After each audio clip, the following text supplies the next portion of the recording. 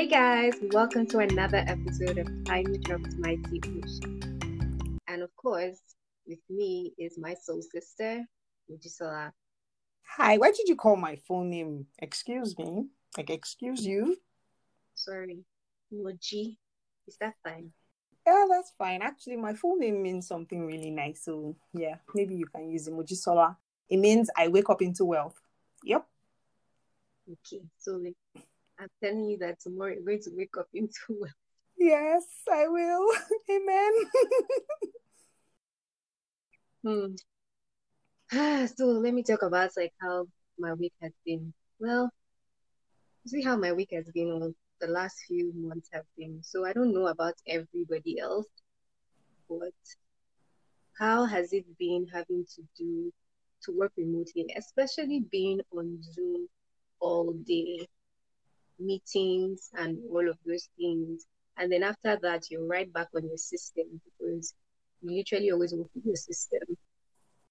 Muji, has that been a difference for you? Are you comfortable with it? How has it been for you? So I think for me, I've been working from the office since probably the end of April.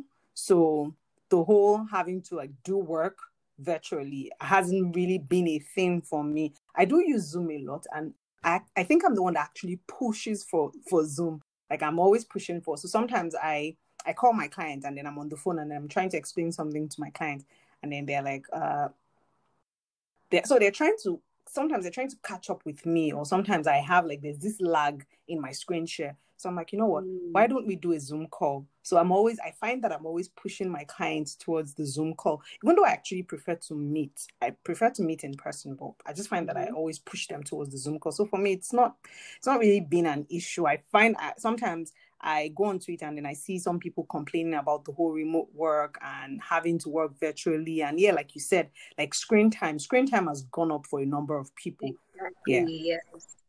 I'm personally not happy with the amount of time I have to be on like my screen time because it has really like gone up and I'm well, maybe worried about my eyes, I would say.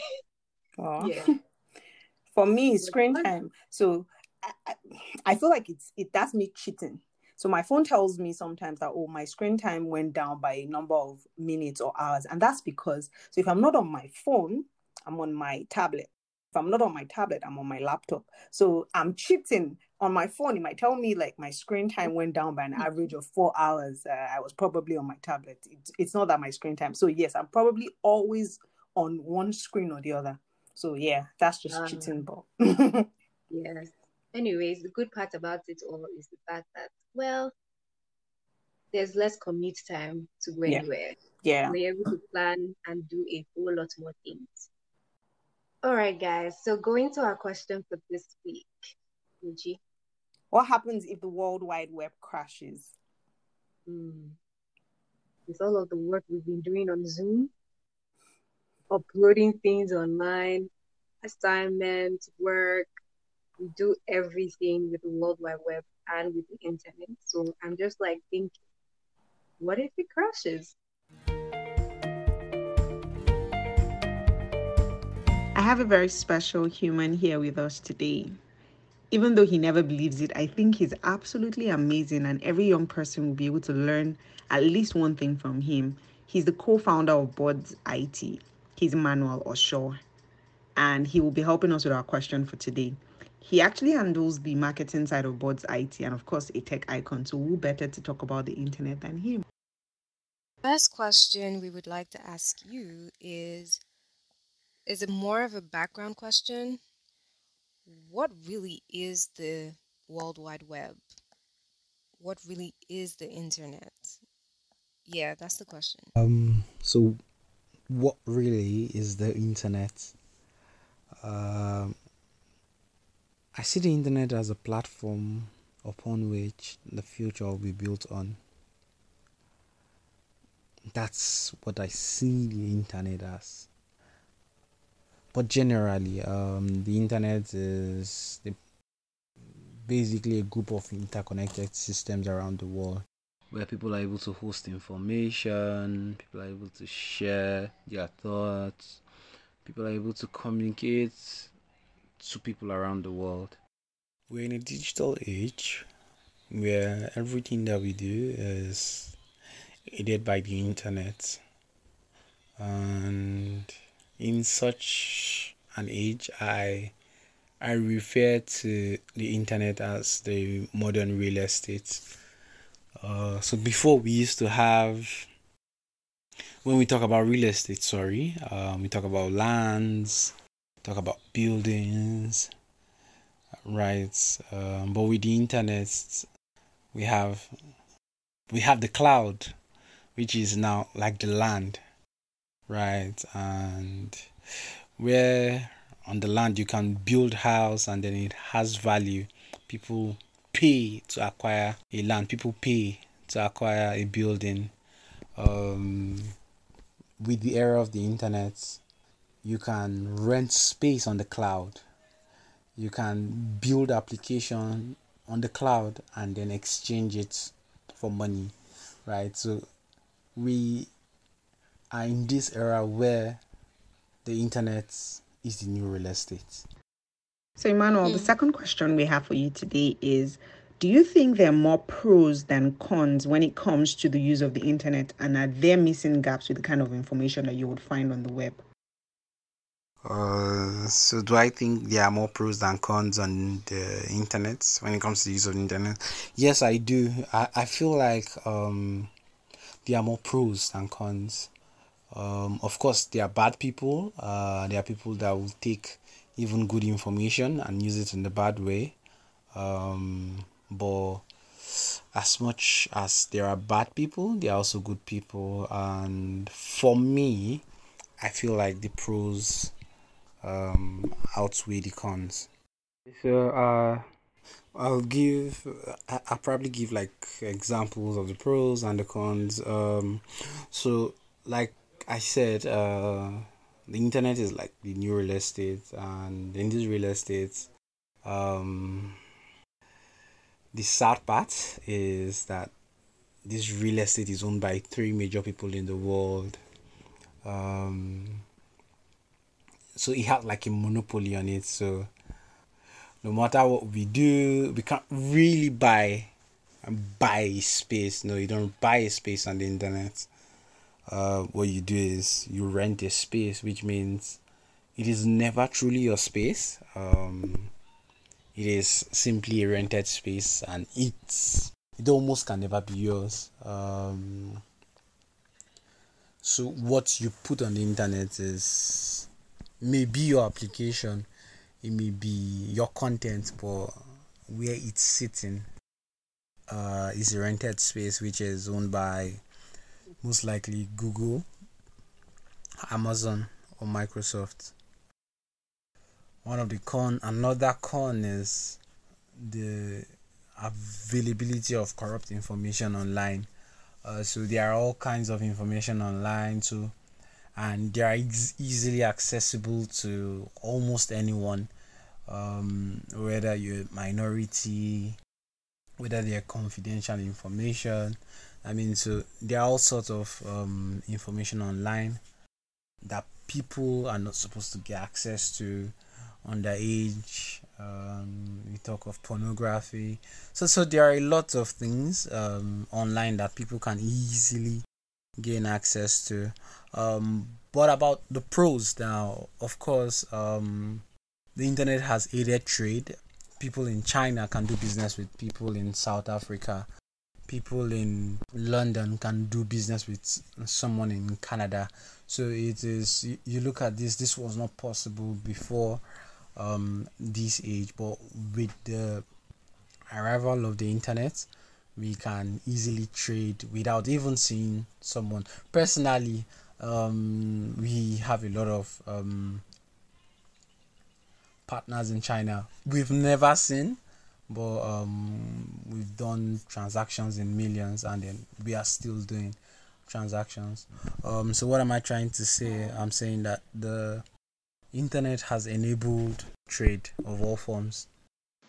That's Also, another advantage of the internet is so the internet has really made it cheap and easy for people to bring their thoughts into reality. So you have all sorts of programs that run on the internet. A designer can just sit down and design something off his computer. Someone can think of a program or an application, write the code, and it starts working. It's really amazing that what you have in your head, it's easy to bring it to reality, and this is all possible because of the internet. Hmm. I had an oh, okay moment when you talked about Google, Amazon, and Microsoft. Okay, so going on to the next question. Just like the Titanic, where a ship that was built to be unsinkable ended up sinking because an iceberg hit it in the wrong place at the wrong time. I think that the thing that can take down the internet might be something we don't see coming. What are your thoughts on this? Do you think it is possible for the web to crash, and what would be the effect on a local and global level? Yeah. What are your thoughts on this? Do I think it's possible for the web to crash? I think it is possible. And it will be a total disaster. It will literally return us to the Stone Age. But on the brighter side, people will connect more with each other on a physical level. Yeah, as there won't be anybody to chat with, send a message to, no email, and all of that. But yes, so yeah, it's possible. It's possible. It's actually possible for the internet to crash. So I'm going to give you. I'm just really going to talk really fast on why it can be possible. So yes, we hear that things are on the cloud. Things are on the cloud. Yes, so it gives you this feeling that things are in the air, but really, every information or anything you see in the internet has a physical location. They are stored in what we call data centers. There are data centers scattered all around the world, right? And this is where any information you see online is being pulled out from. So for example, you may be in Lagos and you're pulling an information that has been stored in this data center in Netherlands. So the presence of this physical location, it's already a flaw in its own, because anything can happen. You can talk of natural disaster, hurricane, flood, like a lot can happen and a data center can be compromised. Now, these data centers put together is what forms the internet. Now, and if these data centers go down, if these data centers go down, there is nothing the internet is going, there's nowhere the internet is going to be pulling out information from, which means that the internet is down. Now, how would that affect us? Imagine you can't make any single financial transaction. There are places where the transport system works with the internet. Literally, you cannot do anything. There are facilities that is powered by the internet, by what is in the cloud, right? If this single internet goes down, then things will be a lot harder. You can't call, you can't text, you can't make a transaction. The list goes on and on and on, right? So it is possible. Like I said, I do not wish to be alive in such a time, but yes, it can happen. So just before you leave us today, what would you want everyone to know about the future of the Internet of Things? Internet of Things, I think it's really interesting. I'm excited about it, and I'm really looking forward to it. We're getting to a stage where technology is going to be literally almost anything, to open your doors, to turn off the lights, to turn on the AC, to turn off the TV, right? I mean, so everything is just going to be running on technology. I'm really concerned about the workforce of the future, because people that are not tech savvy, people that do not know about IT and its place in the economy, may really suffer a lot. We're already having situations where technology is currently replacing people at the office or something like that, right? So if we don't improve, if we do not learn to embrace this technology on time, if we do not learn to use technology to amplify our results in our current places of work, I feel like those set of people will be left behind, and it may be too late to catch up by the time they realize.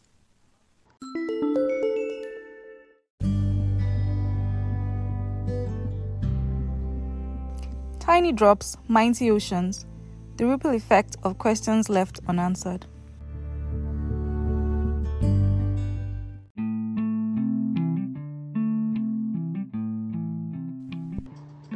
So, guys, I believe Emmanuel Osho has said it all. Like, I don't think there's, well, I mean, I'm not a tech person, so I probably might not even be able to say anything. But like he said, technology is everything. It really is everything. And we, in the nearest future, we wouldn't be able to do anything without technology, if that isn't already the case anyway. So, what do you guys think? What would happen to the world if the World Wide Web should crash? Would like to hear your thoughts, so leave us a comment on Twitter and on Instagram. It's at TinyDrops4. See you soon.